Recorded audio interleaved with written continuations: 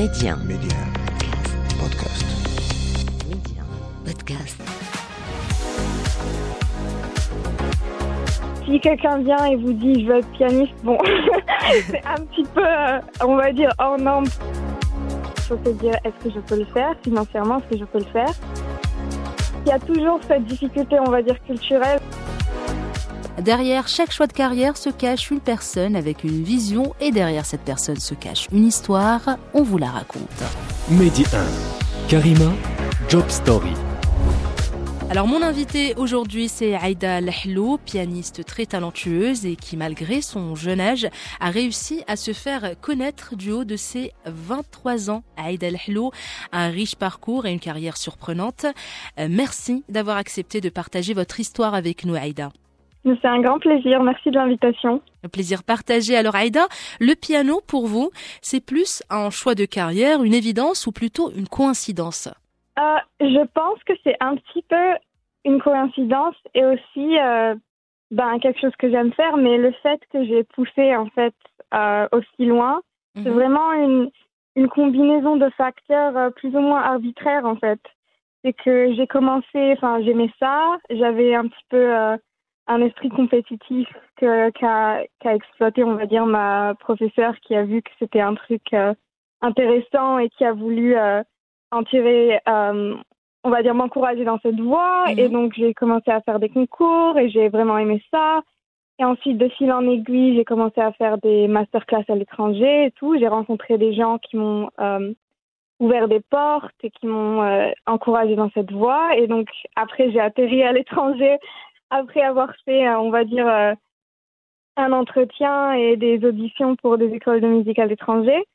Parce que par ailleurs, je voulais vraiment aller à l'étranger. Depuis toute petite, je voulais vraiment voyager, connaître des autres cultures, etc. Donc c'était vraiment, on va dire, c'était un bon moyen pour moi de réaliser un autre rêve dans ma vie qui était de voyager. Donc combiner les deux, la passion et le voyage. C'est ça. Voilà, c'était un bon moyen de réaliser deux ambitions, on va dire, être bonne à quelque chose et aussi voyager, voir du monde en fait, voir le monde. Voilà, et Aida, donc le piano, vous avez commencé à partir de 5 ans, c'est ça? Si ma mémoire est bonne. Et à quel moment vous vous êtes dit, c'est ce que j'ai envie de faire comme métier? C'est-à-dire exercer, devenir pianiste reconnu. On va dire que quand on est pianiste, il y a la partie, on va dire, basique, éducation, où on apprend les notes, etc. Et on va dire vers 10, 11, 12 ans, on doit vraiment se poser la question parce qu'on a acquis les bases, on va dire, on a un niveau assez fluide et on peut se poser la question, est-ce que on va aller plus loin? Est-ce qu'on va augmenter la cadence de manière proportionnelle à nos progrès ou est-ce qu'on va aller plus vers on va dire considérer ça comme une activité, un hobby, on va dire. Et moi, j'ai décidé de passer à la vitesse supérieure. Mais bon, c'est juste, je pense que c'est plus une question de tempérament que de décision, comme quoi j'allais en faire ma vie, quoi. C'était plus, moi, j'aime bien aller au bout des choses et j'avais le temps, j'avais l'opportunité de faire ça.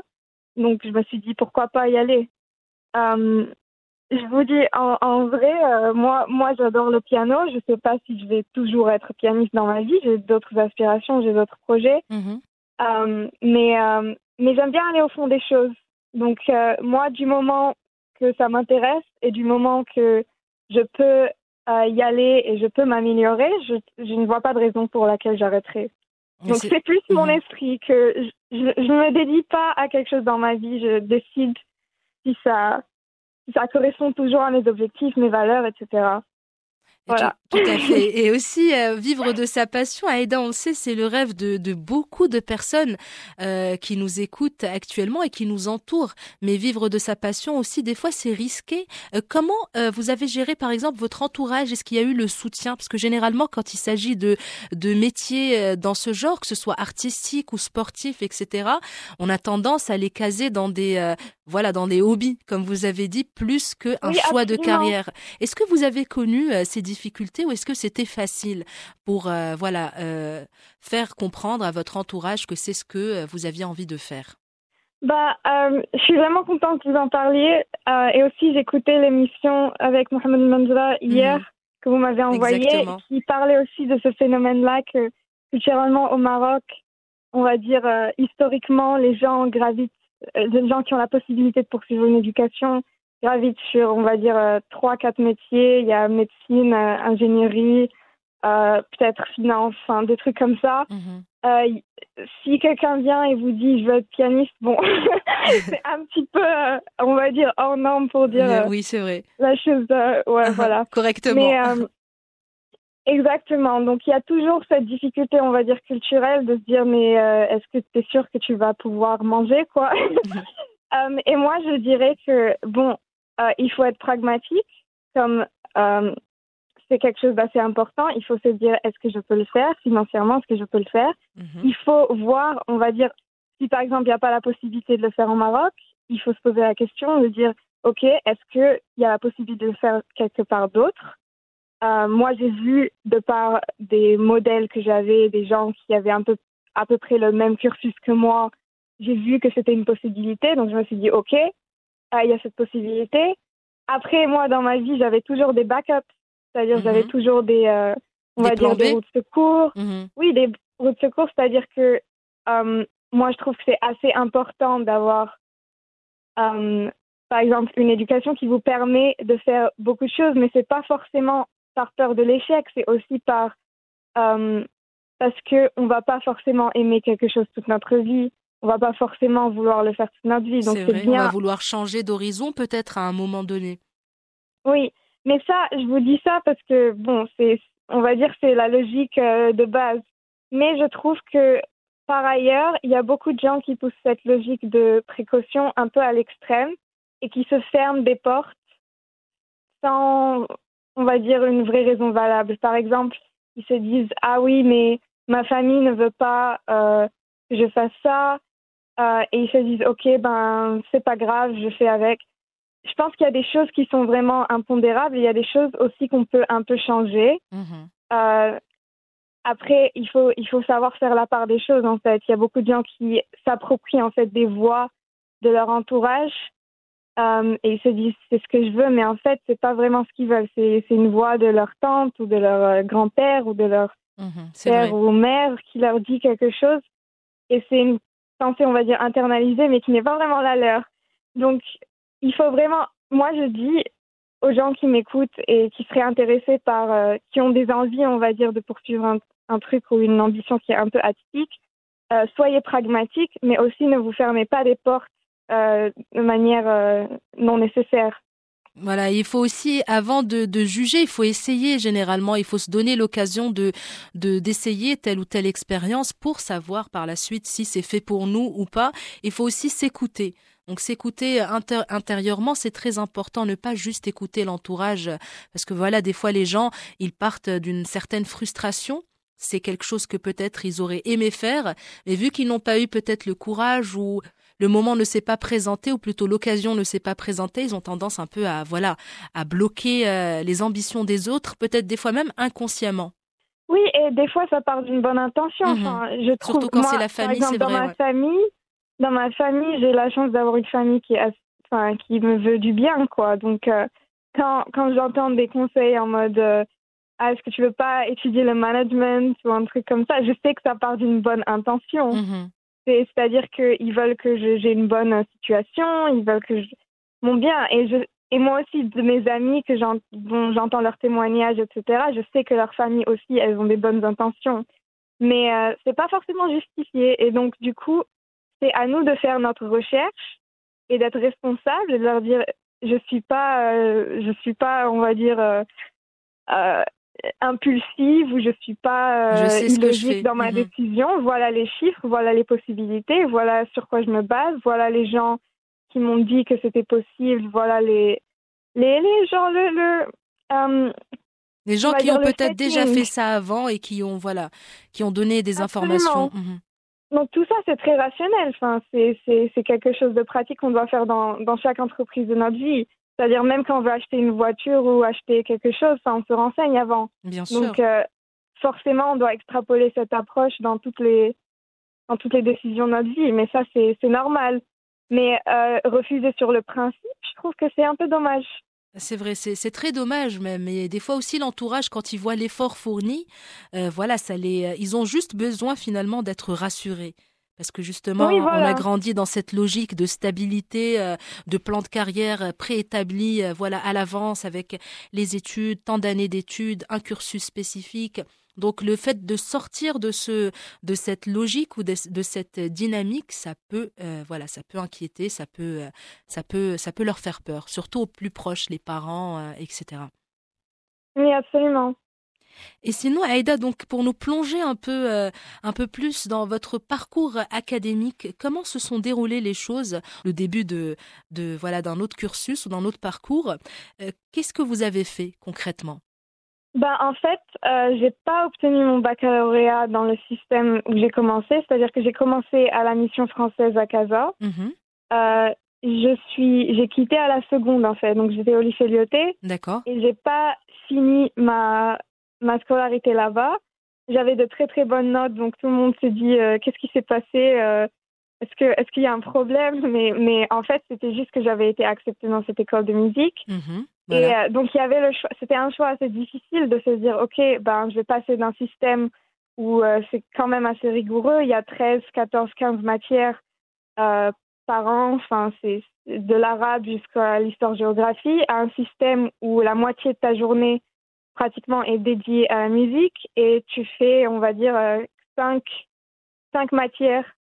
Et c'est sur ces 5 matières que tu vas être noté et avoir ton bac à la fin.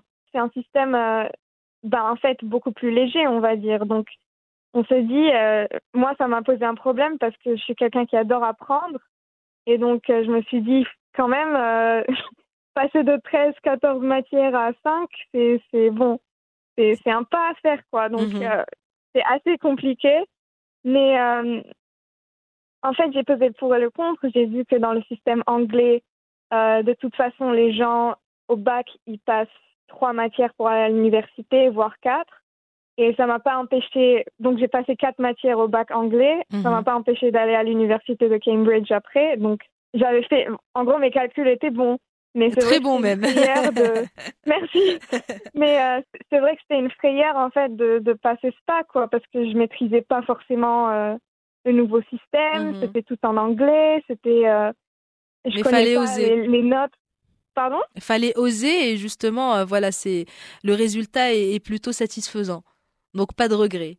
Non, je regrette pas, mais on va dire pour les gens qui m'écoutent, pour les gens qui vont faire un projet un peu atypique et qui cherchent des encouragements, je leur dis que oui, ça va pas être toujours une longue route tranquille, ça va être il y aura beaucoup de questionnements à se poser et moi je leur dis il faut toujours approcher les choses de manière calme et pragmatique, Mhm. c'est-à-dire you know quel est le meilleur résultat, quel est le pire résultat et c'est-à-dire quel est un résultat, on va dire, réaliste et utiliser ça comme guide. Voilà, comme Et point de départ. si le résultat pire, il est pas si mauvais que ça, allez-y, quoi. Il faut pas non plus tergiverser parce qu'on passe à côté de beaucoup d'opportunités comme ça. Bien sûr, c'est vrai, des fois, à force de se laisser voilà, submerger par le doute, on prend pas de risques et des fois, les risques, c'est bénéfique de sortir justement de sa zone de confort. Et Aida Lahlou, votre parcours pro, c'est quand qu'il a officiellement commencé? C'est difficile en fait de poser une limite, de dire quand est-ce que vous étiez pro, quand est-ce que vous étiez amateur, parce que moi j'ai commencé à faire des concerts publics quand j'avais 10-11 ans quoi. Mhm. Donc Très jeune. euh, voilà, je faisais des concours, des compétitions comme ça. Après, j'ai commencé à me produire sur scène de manière un peu indépendante, c'est-à-dire que c'était pas relié à une compétition ou un concours. Euh, on va dire ça s'est fait de manière graduelle. C'est-à-dire que je passais de salle en salle, un petit peu plus prestigieuse à chaque fois. Après, j'ai commencé à me produire dans d'autres pays, c'est-à-dire les gens commençaient à retenir mon nom parce que une carrière, ça se construit, on va dire, petit à Bien sûr. petit. Et je pense que dans chaque secteur, que ce soit la musique ou autre part, même si vous êtes médecin, même si vous êtes n'importe quoi, vous allez commencer petit, vous allez accroître. Bien Et sûr, ça, c'est assez évoluer. Mhm. encourageant voilà, les gens qui ont un peu peur de se lancer, c'est encourageant de se dire que vous n'avez pas besoin de vous jeter à l'eau tout de suite. Enfin, vous pouvez, on va dire, tremper votre orteil, vous voyez. La température. Voilà, c'est ça, et y aller doucement à votre rythme, et l'important, c'est de progresser.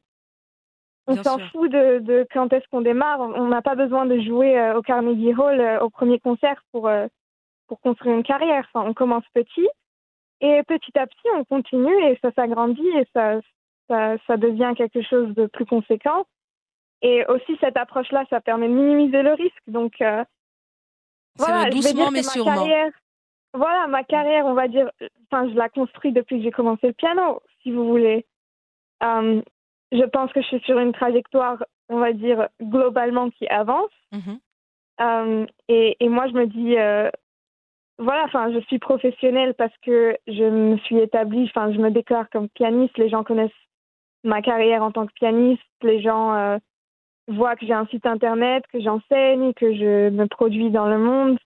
Donc, les gens savent que je prends ça sérieusement, mais on va dire que je fais la même chose que ce que je faisais quand j'étais petite. C'est juste à une échelle plus élevée.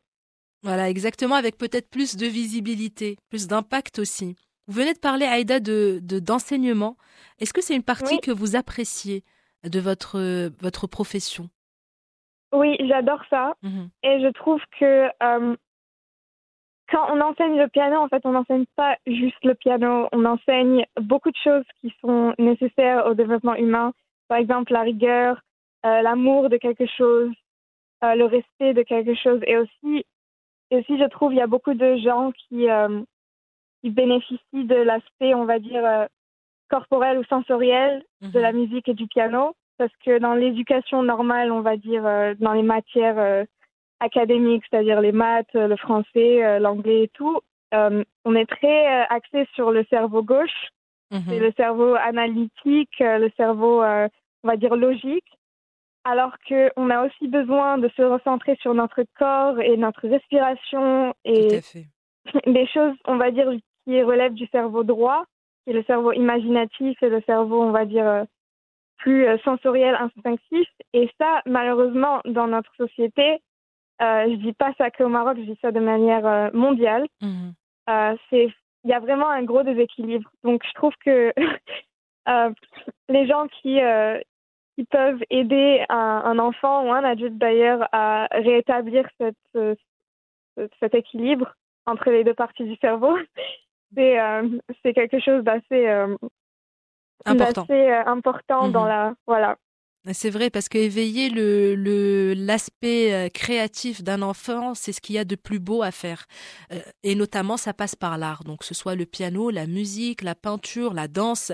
Il y a tellement d'activités artistiques qui aident justement à l'épanouissement des enfants et en faire par la suite des adultes peut-être beaucoup plus ouverts d'esprit, plus, voilà, avec une curiosité plus aiguisée, etc. Oui, absolument. Il y a d'autres choses comme la confiance en soi, Aussi, l'esprit exactement. Mhm. critique aussi, parce que euh, quand on approche une partition, mais aussi quand on approche une carrière, parce que moi, avec mes élèves, je leur parle pas juste de comment presser des notes sur le clavier, je leur parle de comment ils se présentent, comment Mhm. leur attitude au travail, comment ça va influencer après leur image d'eux-mêmes, le respect qu'ils se doivent, et aussi comment construire une carrière. Je leur dis, écoute, c'est quoi, la première question que je pose à mes élèves, c'est pourquoi tu fais ça? C'est Mhm. quoi ton idée derrière apprendre le piano? C'est quoi ton vrai désir? C'est quoi? Et la plupart des enfants, enfin, qui ont étudié avec d'autres professeurs, ils n'ont jamais entendu cette question. Alors C'est-à-dire que c'est une qu'ils se question très posent, importante. C'est tout à voilà. Et votre moi, honneur. absolument, mais je trouve que c'est la question du pourquoi. On doit se Mhm. la poser pour chaque chose de notre vie. C'est pas juste.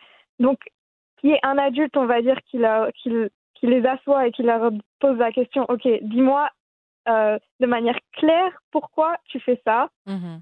Et s'ils n'arrivent pas à me poser la question, à me répondre, je les pousse. Je leur dis non, non, tu dois vraiment. C'est important parce que ça va conditionner tout en fait. Tout découle de ton objectif. Si tu veux juste te détendre avec le piano, c'est un objectif valide aussi, mais on doit savoir ça, on doit être clair. Je trouve qu'avec mes élèves, leur apprendre le piano, c'est en fait une excuse pour leur apprendre on va dire, des compétences de vie qui sont un peu plus transversales. Un savoir-vivre aussi. Absolument, oui. Et Aida, quelle est la suite pour vous? Là, je viens de finir mon BA à l'université de Cambridge où j'ai étudié la musique. Et j'ai commencé l'année dernière... Merci beaucoup. J'ai commencé l'année dernière un master's en piano, du coup, à la Guildhall School of Music and Drama, qui est un conservatoire à Londres. D'accord. Et je finis ma 2e année cette année, donc l'été prochain. Et mes projets, en fait, c'est de continuer à faire des concerts, peut-être faire des concours de manière un peu plus sérieuse au niveau international. J'ai des projets, j'aimerais bien enregistrer un disque parce qu'il y a un programme que j'ai concocté, on va dire, qui me tient assez à cœur parce que j'ai l'impression vraiment d'avoir réussi à créer un projet qui me ressemble, où il y a vraiment ma patte dessus. Et je pense que ce serait vraiment une bonne idée de poursuivre ça et d'en fait le promouvoir de par le monde, que ce soit par un CD ou par une tournée internationale. Et voilà, juste poursuivre mes intérêts, continuer à apprendre, pas forcément en musique, mais dans d'autres secteurs aussi. Je suis assez intéressée par tout ce qui est écologie en ce moment. Je trouve que c'est l'un des défis les plus importants de notre génération. De notre donc époque, je me demande un petit peu quel peut être mon rôle à jouer dedans, que ce soit en combinant la musique, en faisant un projet qui combine la musique et l'écologie, ou juste un projet écologique standard, on va dire. Et voilà, c'est des questions que je me pose. Je suis du haut de mes 23 ans, je peux pas vraiment prévoir toute ma carrière, mais on va dire que je poursuis mes intérêts et toujours de manière pragmatique, c'est-à-dire qu'il faut toujours que je me débrouille pour avoir à manger et être sous un toit, mais à part ça, je suis mes intérêts et mes envies. 23 ans peut-être, Aida, mais vraiment un plaisir d'échanger avec vous, vraiment votre vision, votre façon de voir votre carrière, voilà comment vous parlez de votre passion, le piano, et le fait que vous voulez plutôt impacter les plus jeunes. Franchement, c'est tout à votre honneur. Quelques conseils pratiques pour les personnes qui nous écoutent et qui aimeraient peut-être faire de leur passion un métier. Ok, je dirais commencer. Le plus dur, c'est de commencer petit, mais commencer. C'est-à-dire, prenez un papier, un stylo, écrivez toutes vos pensées, c'est-à-dire pourquoi vous voulez faire ça, c'est quoi exactement que vous voulez accomplir, est-ce que vous voyez des blocages, est-ce que ces blocages peuvent être évités, est-ce qu'ils peuvent être mitigués, et en fait, continuer sur cette voie. Il faut juste se faire confiance. Voilà, mon conseil, c'est vraiment commencer. On peut commencer très petit et après évoluer. Évoluer et arriver quelque part de vraiment super. Donc, on n'a pas besoin de se jeter. C'est pas quelque chose d'aussi difficile que les gens pensent. On peut commencer très petit et dès qu'on se donne la permission de commencer petit, on arrive à faire un progrès et à éviter de stagner, en fait. Exactement, commencer petit pour par la suite évoluer, et on revient justement au petit proverbe un peu kitsch de doucement mais sûrement. Donc finalement c'est tout à fait valable pour cette situation. Aida Lahlou, encore une fois merci d'avoir accepté mon invitation et je vous souhaite beaucoup de réussite et de bonheur dans vos projets et tout ce que vous entreprendrez à l'avenir. Merci Karima, au plaisir. À bientôt. Bon courage. Au revoir. Merci d'avoir partagé vos histoires avec nous en toute intimité, des histoires qui marqueront certains et impacteront plusieurs. Job Story, c'est à retrouver en avant-première sur Média Podcast, un petit abonnement pour la route pour ne plus rien manquer. Restez ouverts et surtout, restez curieux.